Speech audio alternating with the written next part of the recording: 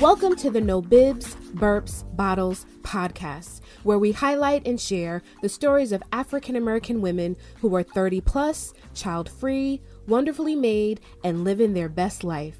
Remember, womanhood is not synonymous with motherhood. This is Dr. Angela L. Harris, your host.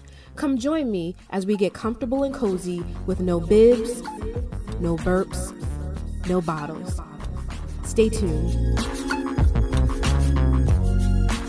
So welcome everyone to today's episode. So I'm so excited today to have a special guest. She is not in the studio, but she is on the phone and ready to share her story with you. So my guest today is the owner of Frank Lee Art, which sells original pieces, also does mobile art, and she also does sip parties. My guest speaker is also the author of the F-Boy Diaries. I'm going to keep it clean. The F-Boy Diaries. And she also has a new book coming out, the F-Girl Diaries, that's going to drop this month. And I'm so excited to read that.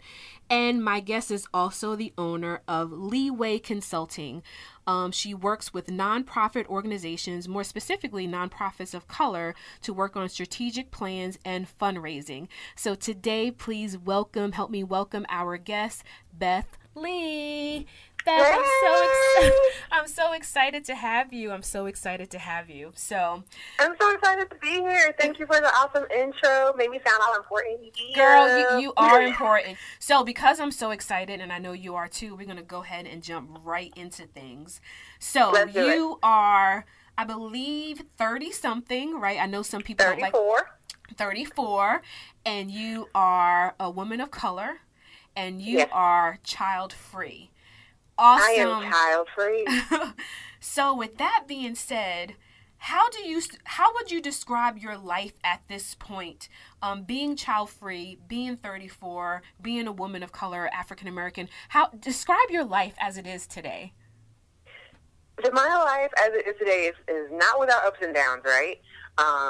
There's struggles, there's good times, there's bad times, but there's also right now, as a woman of color, child-free, I'm in a space that there's like a tug of war. You know, there's my friends who are getting married and having children, and then there are my friends who still haven't had children, who want to aspire to have children, and then there's a few of us who are just like, no, we're okay without them.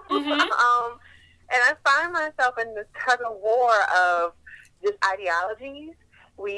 Conversations, about, well, if you're getting older, those conversations occurring more often, conversations with men as I date. Are you sure? You don't want one? Conversations that go, I had a man tell me, no man is ever going to want me because I don't want children. Wow. Wow. And I was like, yeah. And I was like, yeah, that makes no sense. And you're no one's God, so here we are. We have that. I've had it all. So right now, as it looks today, there's certain things that I love, right? Being able to travel at the drop of a hat if necessary. I just have my dog, and so finding care for her, and then I'm kind of off and on my own. And then there's also just times where I think about what do I do? As far as being childless, what's my legacy going to be? And I don't think always that legacy has to be wrapped up in an heir that's a blood heir. And I think that's a conversation we don't always have as well. That, leaving something behind, it doesn't have to be left behind to your child. You can leave a legacy behind without... And, I've always told people, I've met people who had things left behind. People don't always leave bad goodness. Sometimes people leave behind trauma. Yes. So, yes, we got to talk about that, too. But honestly, if I'm going to be real about this, because I know we always talk about this, I'm going to be as honest as possible. I find myself as a 34-year-old fighting against, more than anything, that's childless, against biology. And this is what I mean. We know that, right before menses and right after menses, women are extremely horny.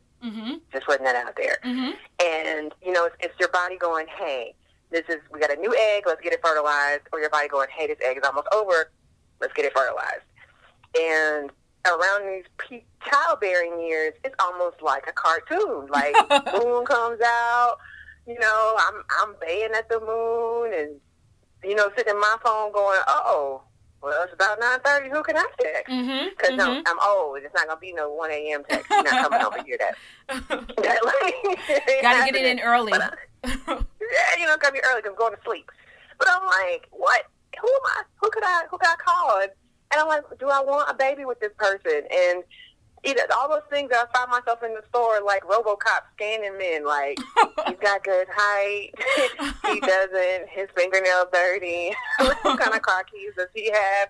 He might have good credit, look at, he got an Amex card. Like, I'm just, all those things. All those things. So, you know, that to me is my biggest struggle right now is biology and just trying to fight with, like, my body saying, we'd like a baby. The body, that's real. The body wants what it wants, but the mind is wanting something different. Exactly. So it sounds like from what you shared that your life is pretty interesting with the highs, lows, and everything in the middle.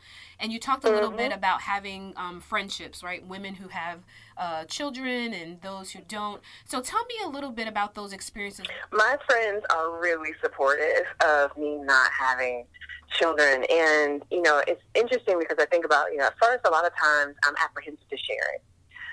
Especially new friendships, like, and I'm like, how are they going to receive this? And it's also, I'm tired of the conversation of, you don't know that you just you haven't met the right man yet. And I'm like, it has nothing to do with him. I've met amazing men and have amazing men in my life, and it has nothing to do with the children. So all of my friends are extremely supportive of it, actually, and do acknowledge and honor my perspective as a child-free woman. Oftentimes I may see something that they haven't seen because they're looking at it only through parental eyes. And especially when dealing with their children. And sometimes I can't see something that they see because I'm not a parent. And so they, you know, allow me to walk in their world at times as well. The other part is with those friends, I find myself to be auntie a lot, just filling that role. And it's a beautiful space. It is a wonderful space and place. I think about even when I was in Africa, in Kenya, in the village, in the bush, there were the childless aunties. And, you know, even in that regard, in the village, those women are honored and revered because they're the ones who can just walk alongside parents. Yes. They can hop in and go, you know what, I got you for a date night. Or I've got you for, you know, you go work, I'll help take care of this sick child right now because I can do it. And I fill that gap seamlessly and love actually filling that role. And I think that is something I learned, at least while in the village, that there are women who are also placed on this earth to come alongside of parents and assist them. And when you happily fill that role and you feel fulfilled doing that, who are we to tell that mama or that woman that she needs to be something else? So Beth, you were sharing a little bit about the body and how it prepares itself, or you've experienced that it prepares itself to have a child. And you talked about some of the, I guess, the good with that and maybe the not so good with that. So can you share a little bit more about like what that means to you, how you're fighting against that or maybe going with it? Yeah, so I have been, you know, it's interesting with dating, and then getting older, and I laugh because I actually say this with my mom. I'm like, you know, sex is very different in my 30s than in my 20s. I can have this conversation with my mother. We're pretty open with each other. And for me, I'm like, I just don't want anyone in my bed because at this point, because I'm fighting biology and thinking, oh my God, I could have a baby. That's what I think about every time I'm with someone, right? Like, I'm not thinking about sex with you, and not that I want to have a baby with a man every time I'm with a man, but I do think like, oh my gosh, this could be the one time that someone's spermative gets up here and fertilizes the egg, and then it's this one, you know, and he can't even calculate a tip at dinner. 2 + 2, this ain't it, you know. So, we definitely don't want to have a baby by that person. Okay, this could be the one. He's got a good head on his shoulders, you know. He's talking some good stuff, and maybe this one night stand might turn into, be okay if I just happen to slip up. But, these are just all the random things I think about.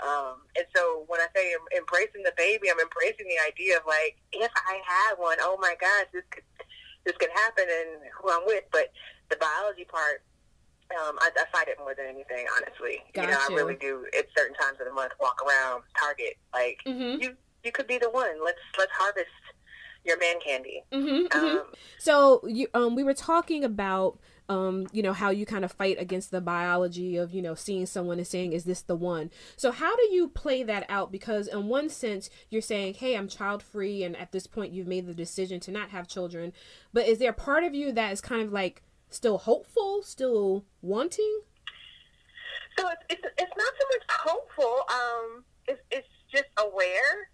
I tell people, and it's interesting, we had this conversation in the barbershop, and the idea that was thrown back at me was, so if you have a baby, you're just going to automatically just get rid of it. I was like, why is that the immediate idea?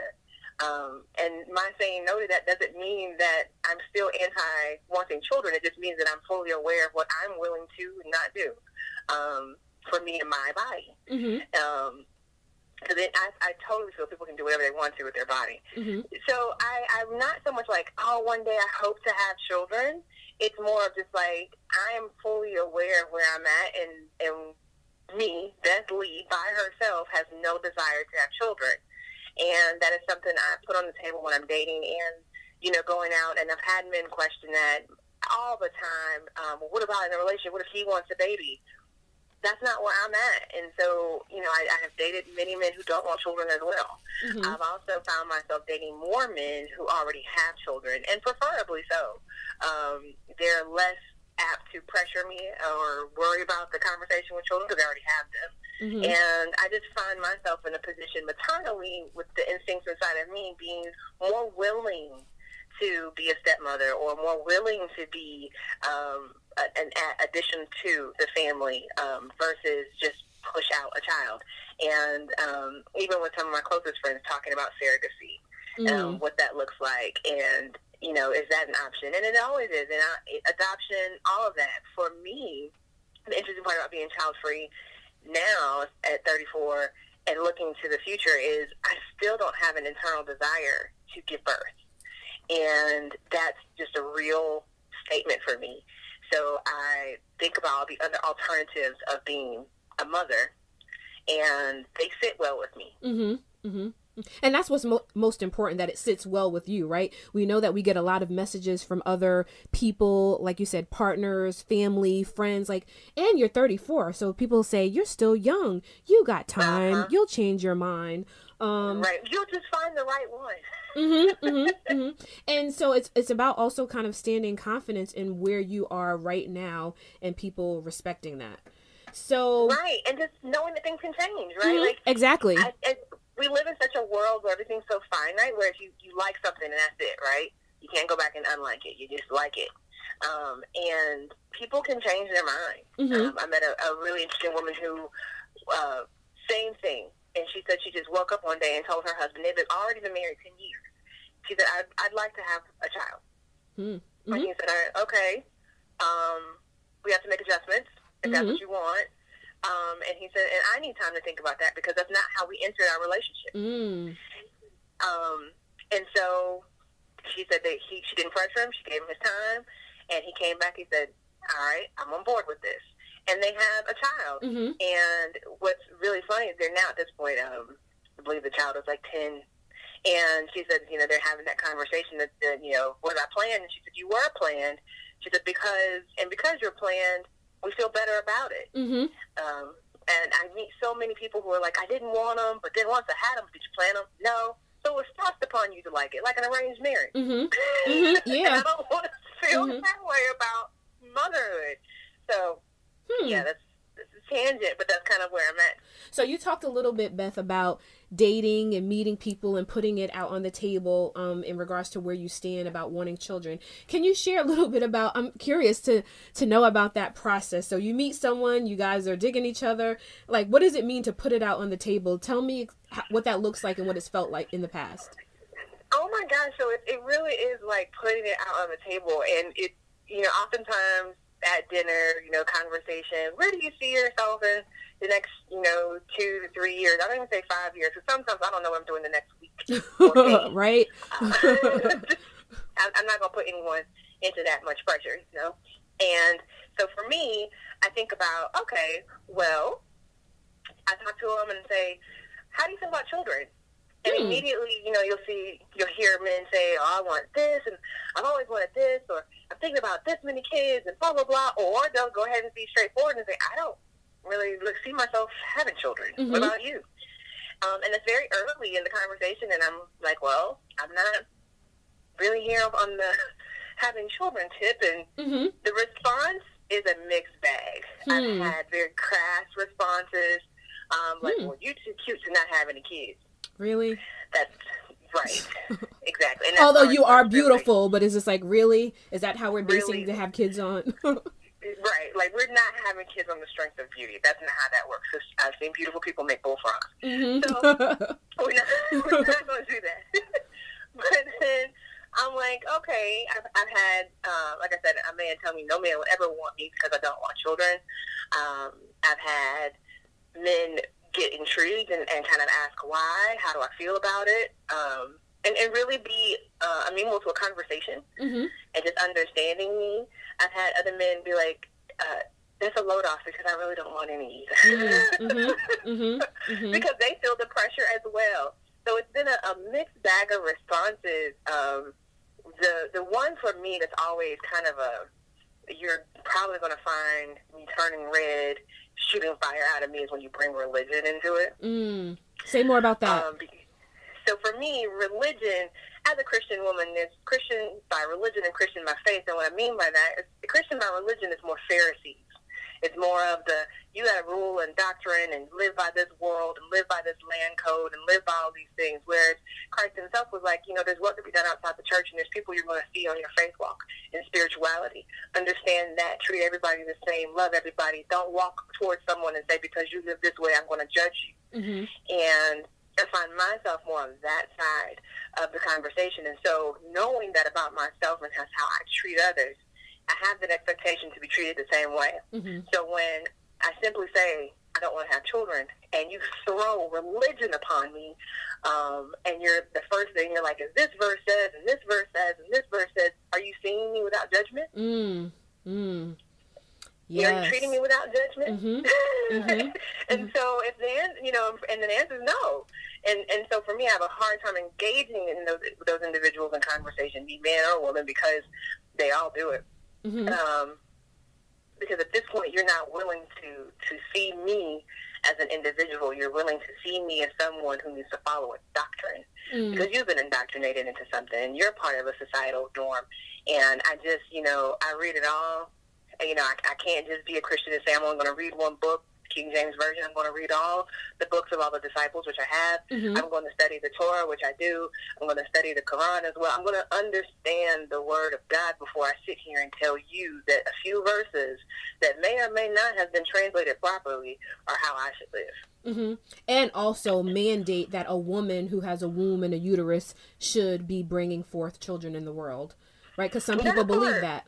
Some people believe that. Yeah, they do it. And I think, if we're talking about the conversation, there's the real, to me, like, crux of the entire matter is no one should be placing their mouth upon anyone else's womb regarding what they do with it.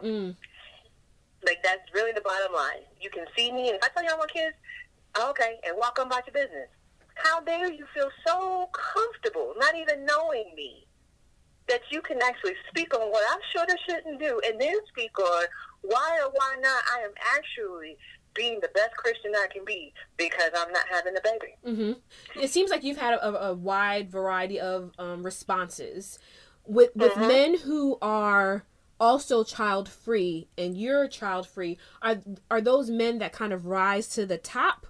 And I'm pretty sure there are other criteria that you're looking for, but is that like, oh, they're child-free, I'm child-free? Is that kind of an automatic, let's see where this goes? It's not so much an automatic, but it definitely makes the second date easier and the third date easier, because at that point the conversation we know there's a conversation point. We don't have to worry about it any longer. We put it on the table. We both know we're in the same place, and we're like, okay, you know what? Now we can build on everything else. We can understand our friendship. We can understand, our likes and dislikes and fears and wants and hopes and all these other things and dreams, and not have to really go down that avenue. And it's freeing. It becomes extremely freeing. So they rise to the top as far as being able to go out again. Mm-hmm. And it makes it helpful. At the same time, I will say, men with children also who are understanding of that rise to the same pretty much level. Okay. Because they're like, you know what? Oftentimes, mm-hmm. they're like, great. I don't want any more kids anyway. Like, check. Or, they're just like, I have enough that I'm dealing with trying to co-parent. Mm-hmm. I don't want to add any more in. And so, they're kind of like, this is great. I have a woman in my life who's willing to be my woman versus being my woman and, want this extra responsibility. There are other men, though, who I've dated which I find truly interesting. Mm-hmm. I think this is my favorite. They have an issue with it. They don't like it. But they're still trying to talk to me. Mm. The reality is that you just want to get my pants. Mm-hmm. And back to the original conversation, which was every single time, not just sometimes, every time, we could potentially hit that little spermatogen this way.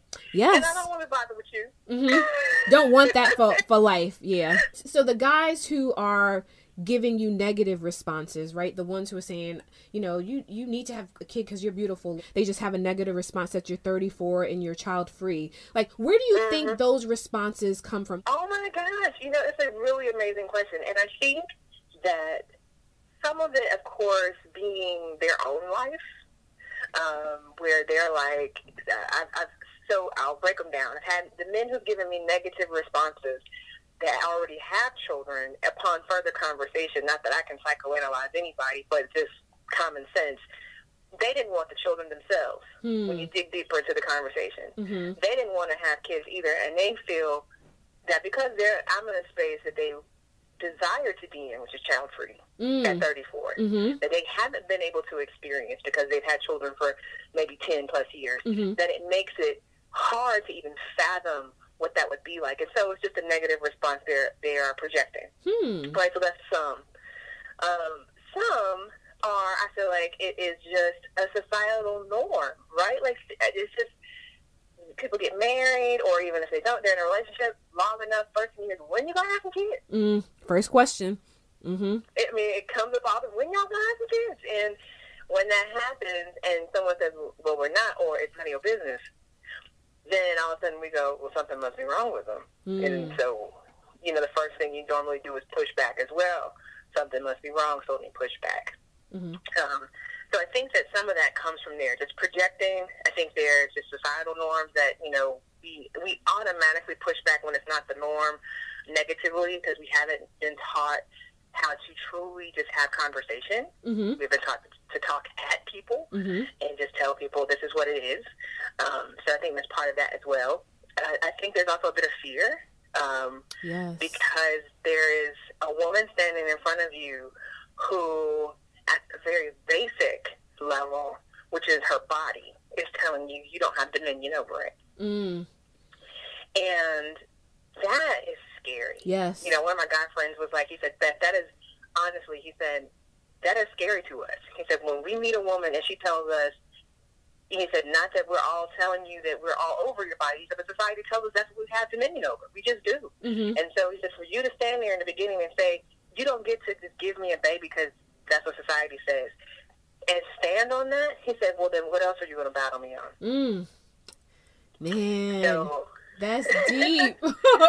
Yeah, and he said, so that's what we look at. Mm-hmm. Mm-hmm. Just you saying that you don't get to just give me a baby. It really needs to be a mutual understanding and a mm-hmm. mutual respect that if I don't want you to give me a baby, because I actually have the right and I'm taking precautions to not have you just give me a baby, I need that to be respected and understood and appreciated. Yes. Yeah. And it's a conversation that most people are not having.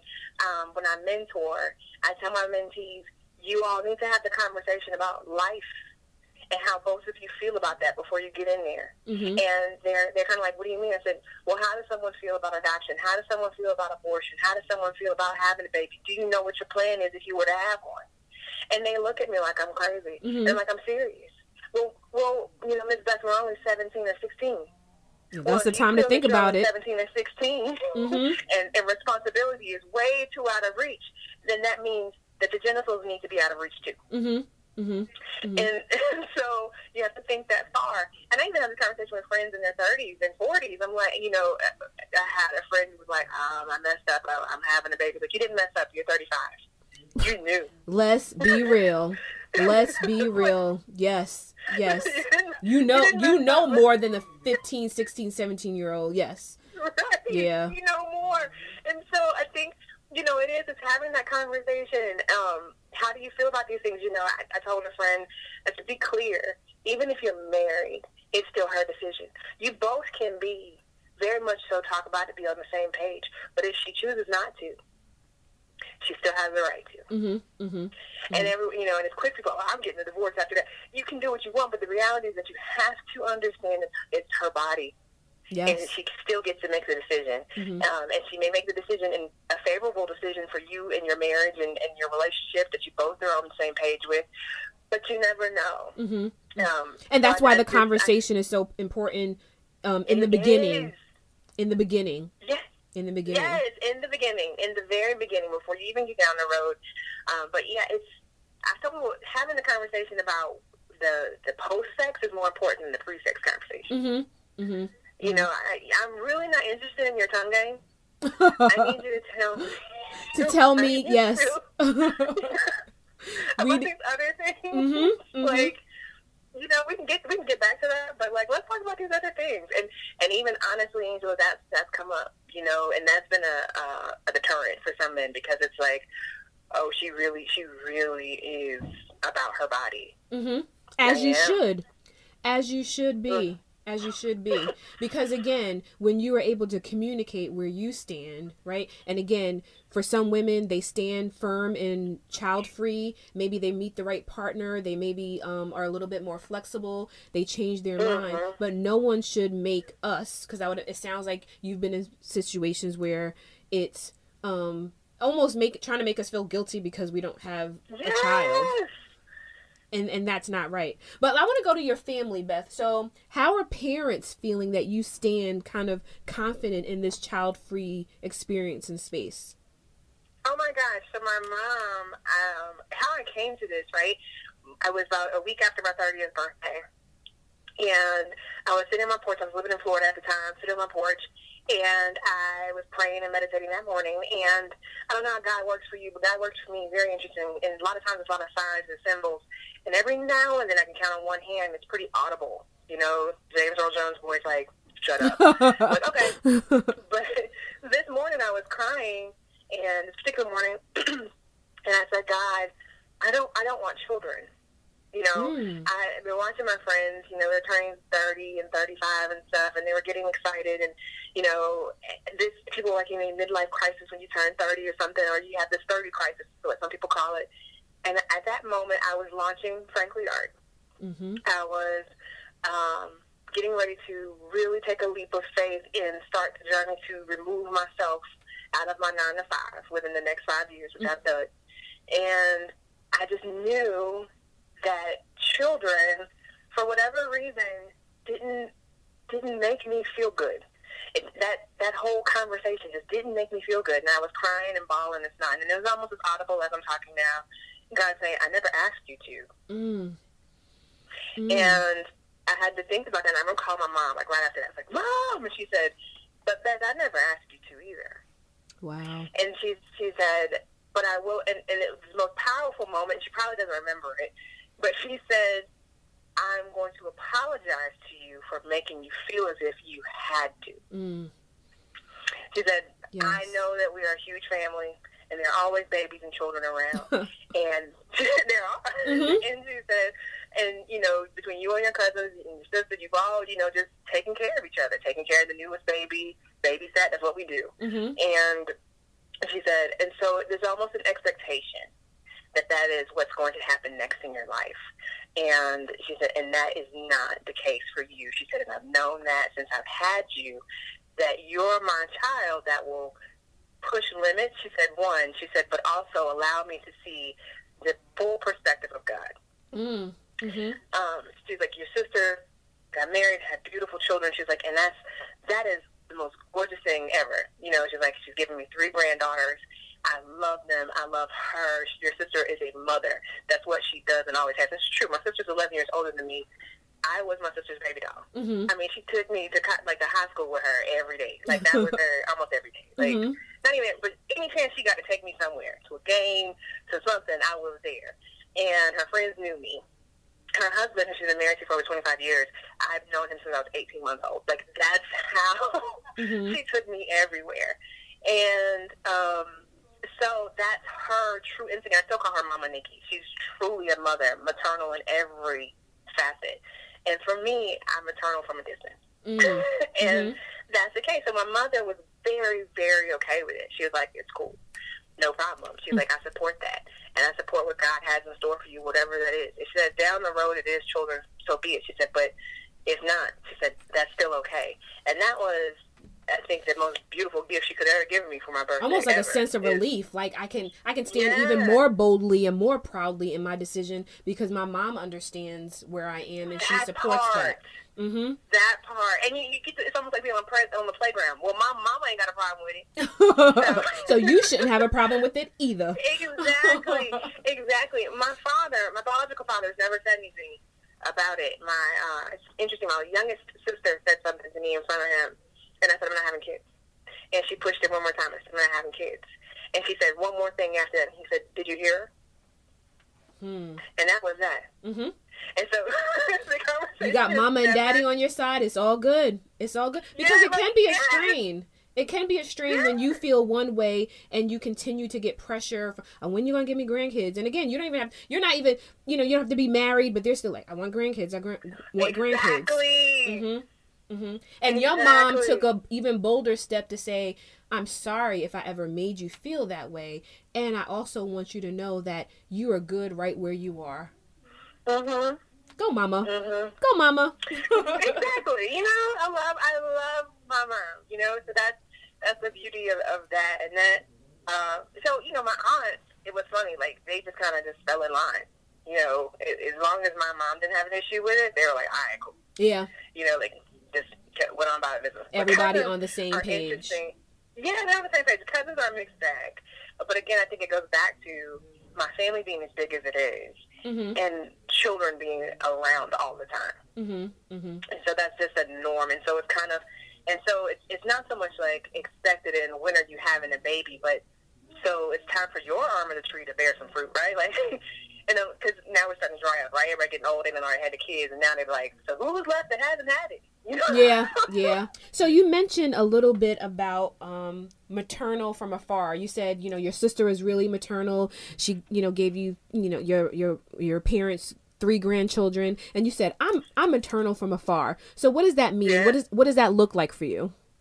So what it looks like for me is, you know, like I always laugh and joke, the cool auntie, right? Because I'm the youngest auntie, and my nieces often come to me with like, let's do this dance, or, you know, sending me memes and jokes and stuff like that, where they know they don't have to explain them. You get them, mommy might not. I get them. So it's cool. Like we're in there, but then there's also, so I can give them perspectives on things that they may be uncomfortable talking to their parents about, and that's still a part of mothering, right? And I mentor. I still have youth that I feel very responsible for, and that's sitting with them doing college applications. That might be going on a college tour. That might be, you know, do you need some financial assistance? Taking them to do school shopping, things like that. Being a godmom, assisting in that manner. So I give my maternal instincts off all the time, just about daily, to those who are closest to me, have children, and even my own nieces. However, there's no one daily in my life receiving it right here in my home. Mm-hmm. You know what I mean? So when I say maternal from a distance, there's children adjacent to me all over the place that are receiving, love from me. And I say maternally because if you were with me and you saw my child, it's no different if you had my own. You're getting protected. I'm loving on you. I'm tugging on you, kissing on you, all that stuff.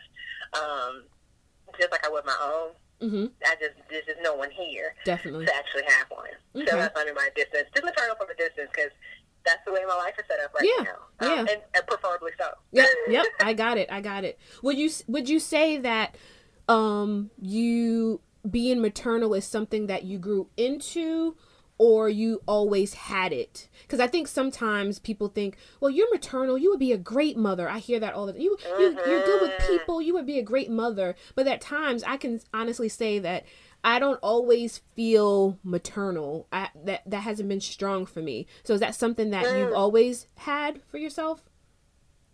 I think that it's something that I have always been around. Again, having youth in my family that I would babysit from time to time, things like that. So I always kind of had the instinct to mother. However, to your point, just like that, where you're like, something's going on for maternal. There's certain things that happen that I'm like, I think my ovaries should be aching right now, but I don't care.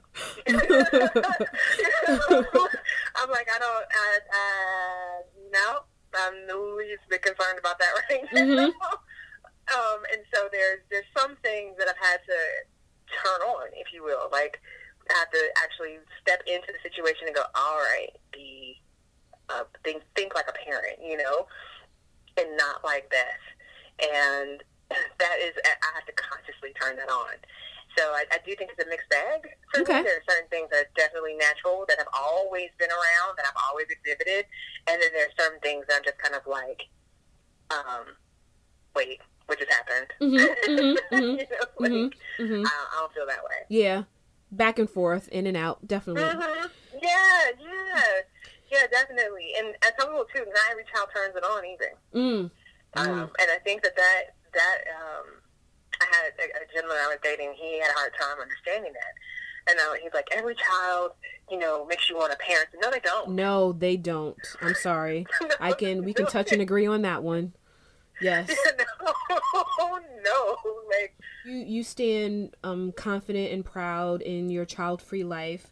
What are your personal thoughts and views about how child-free African-American women are just overall portrayed in society, media? What are the things that stand out to you when you think of print or commercials or TV shows? Oh my gosh. So I've never really seen it in a commercial. At least that I can think of. We are always a mom. We're always a mom. I think the one time I've seen it, do you remember the auntie, Jennifer Lewis's character on Fresh Prince? Yes. She didn't have any kids. Yes. She was the aunt. She was the one who rolled the fierce aunt at that. Fierce, super fierce, and everyone respected her. And everyone loved her. And no one questioned her about her having kids either. So I always think about that and how that was beautifully portrayed. It was never brought up about her being childless, but you knew she didn't have any. And it wasn't like a conversation. Why doesn't she have any kids? It was just like, this is my aunt. This is what it is. And so I think, for me, at least in TV, she's always someone I always rest back on thinking of. I think about the aunts and things like that. And I think I mentioned before, just being in Kenya and having, they call them aunties, because they're the women of the village who don't have children for whatever reason, by choice or, by the fact that they simply could not have children. They fall in line and help parents at the drop of a hat whenever necessary. So I love that, seeing that portrayed, at least in my life throughout my travels. In print, haven't really seen it. But oftentimes, you do, even though I talked about Jennifer Lewis's character being the auntie, that's kind of the role you always see, is the auntie, right? Instead of, she's just living her life like it's golden. Yes. She's just childless and living her life. Tracee Ellis Ross is a great example of that. Definitely. She penned a really great post one year, I think it was when she turned 40, and talked about, 40, I don't have kids, I don't have a husband. And I'm fabulous, and I'm still doing the damn thing. Exactly. She's like, I live my life beautifully, and I have not lived up to anyone else's expectations or standards, and I don't feel bad about it. And I think that's the part that I talk about portrayal that we normally see, is that if there is a woman who's of childbearing age, or she's over 40 and she hasn't had children, she's somewhere in the corner crying. Yeah. Because she doesn't have it. But woe is me. I don't have a husband. I don't have any kids. No one loves me. I must be thrown out to pasture. Why? Exactly. You know, I have friends who do that, and I'm like, I can't empathize. I cannot. I don't know what you're feeling. I don't know this feeling. I never had this feeling. I never sat back and went, my life is over because I have never given birth, and now I must go out and go live in some commune. You know? No, we are not doing that. Waiting on some bus. Not doing that. We are living our best child-free life. I think about on Living Single at the very end when Max finds out she's pregnant. And she's like, oh my God.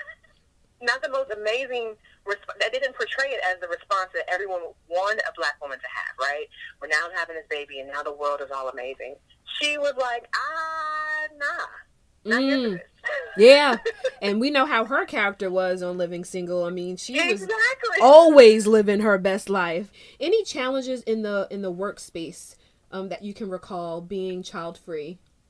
Oh, man. So I will say that the biggest challenge in the workspace was presented out loud. Well, What? Beth doesn't have any children, so she can be there early. Yeah, people Beth do doesn't that. have any children, so she can be there late.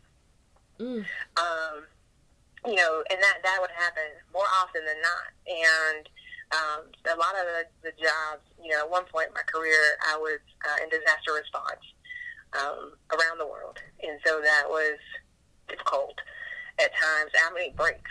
I would need them, and it would be, you can keep going because you don't have any kids or anything to get back to anyway. No husband or nothing.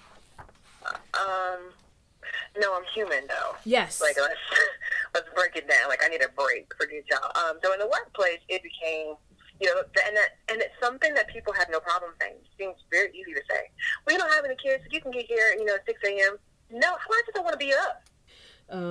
What does it mean for you in regards to being child-free and leaving a legacy? What will that look like for you?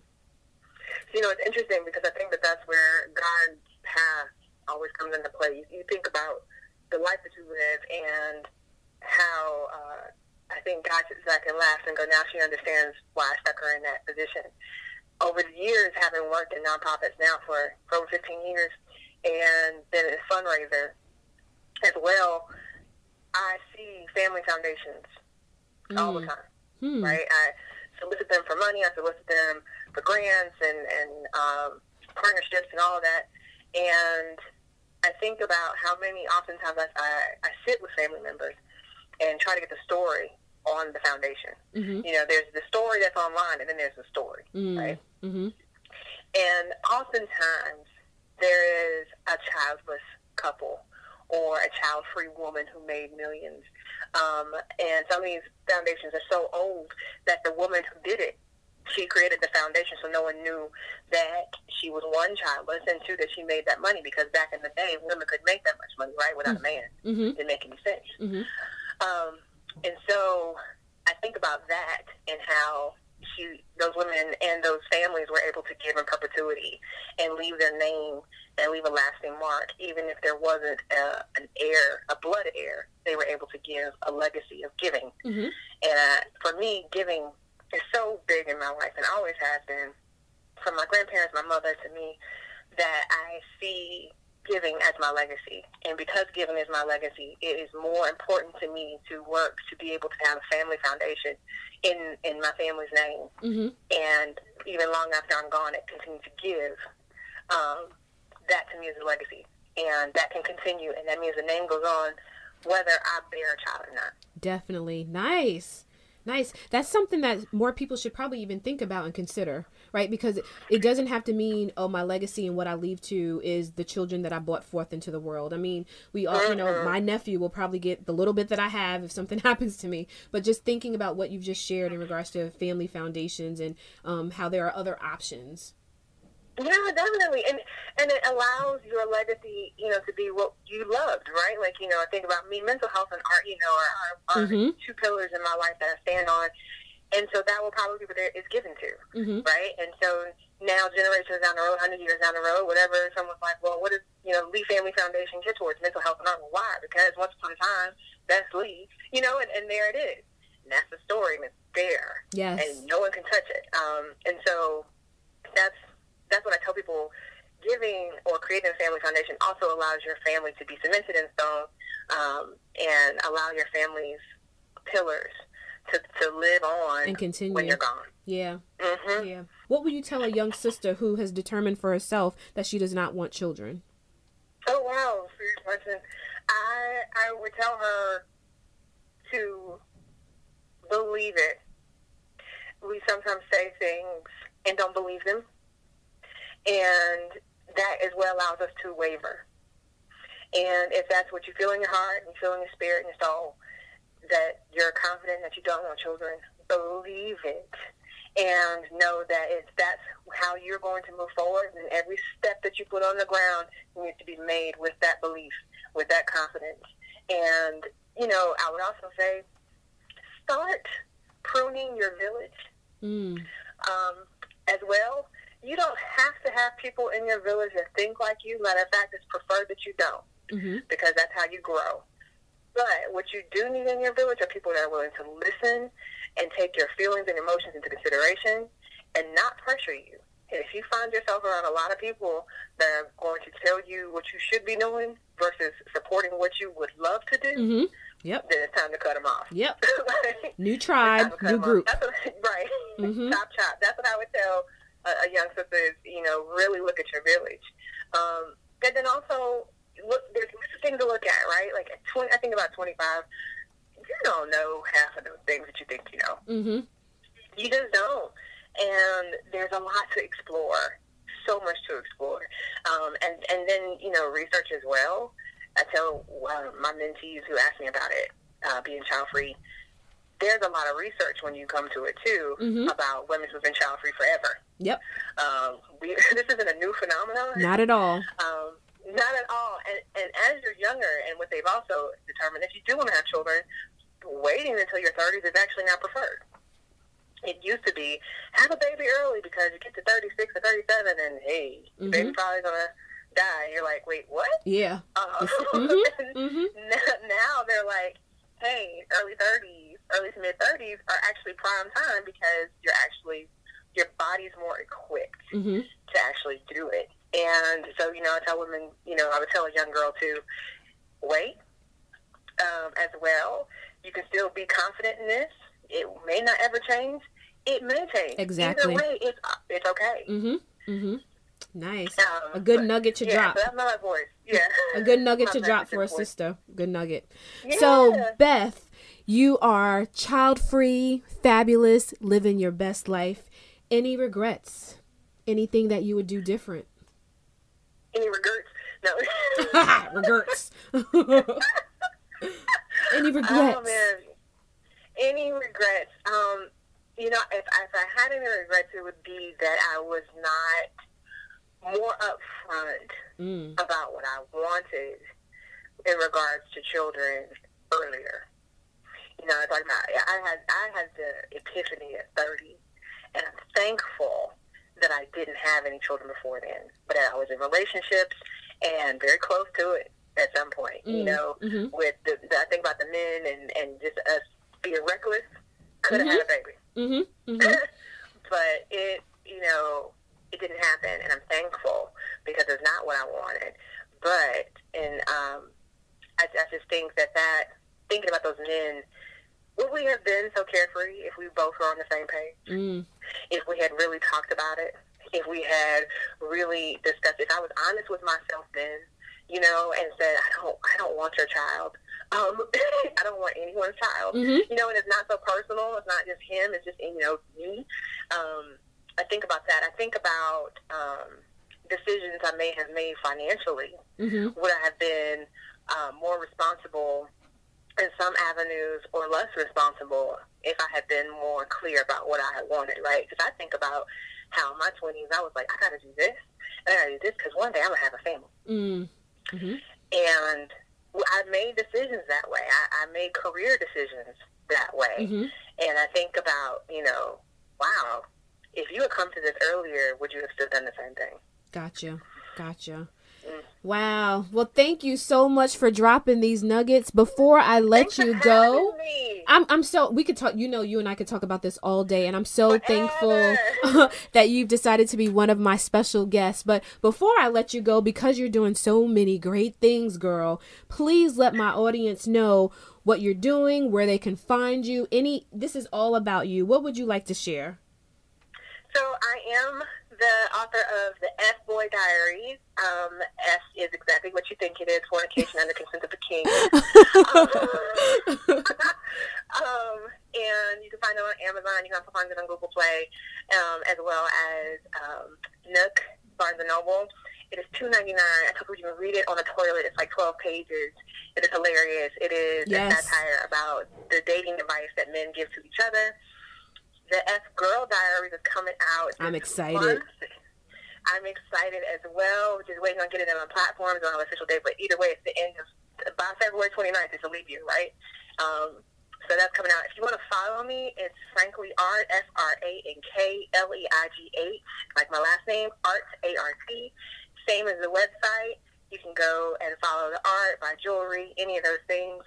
And then my other shameless plug, as always, Frankly Art help support nonprofits, and one of them is Eustress Inc., which is based in Charlotte, EUSTRESSINC.org. It is a nonprofit, Black-owned, that works specifically in communities of color to talk about mental health and suicide prevention as well in our community. So love on them, give them as much love as you can, and look out for those books as well. And if you need art, you know, I'm doing my thing. Also, working now to move into home design as well. So things are growing. Awesome. And you're a talented artist. I love your piece that I've gotten. So I'm going to make sure that my guests know where to find you and where to support you. Until we meet again, guys. Peace. All right, bye. You have been listening to the No Bibs, Burps, Bottles podcast, a podcast dedicated to the stories of African American women without children. I hope you enjoyed this episode. Don't forget to rate, comment, and subscribe. Until next time, keep living your best child-free life.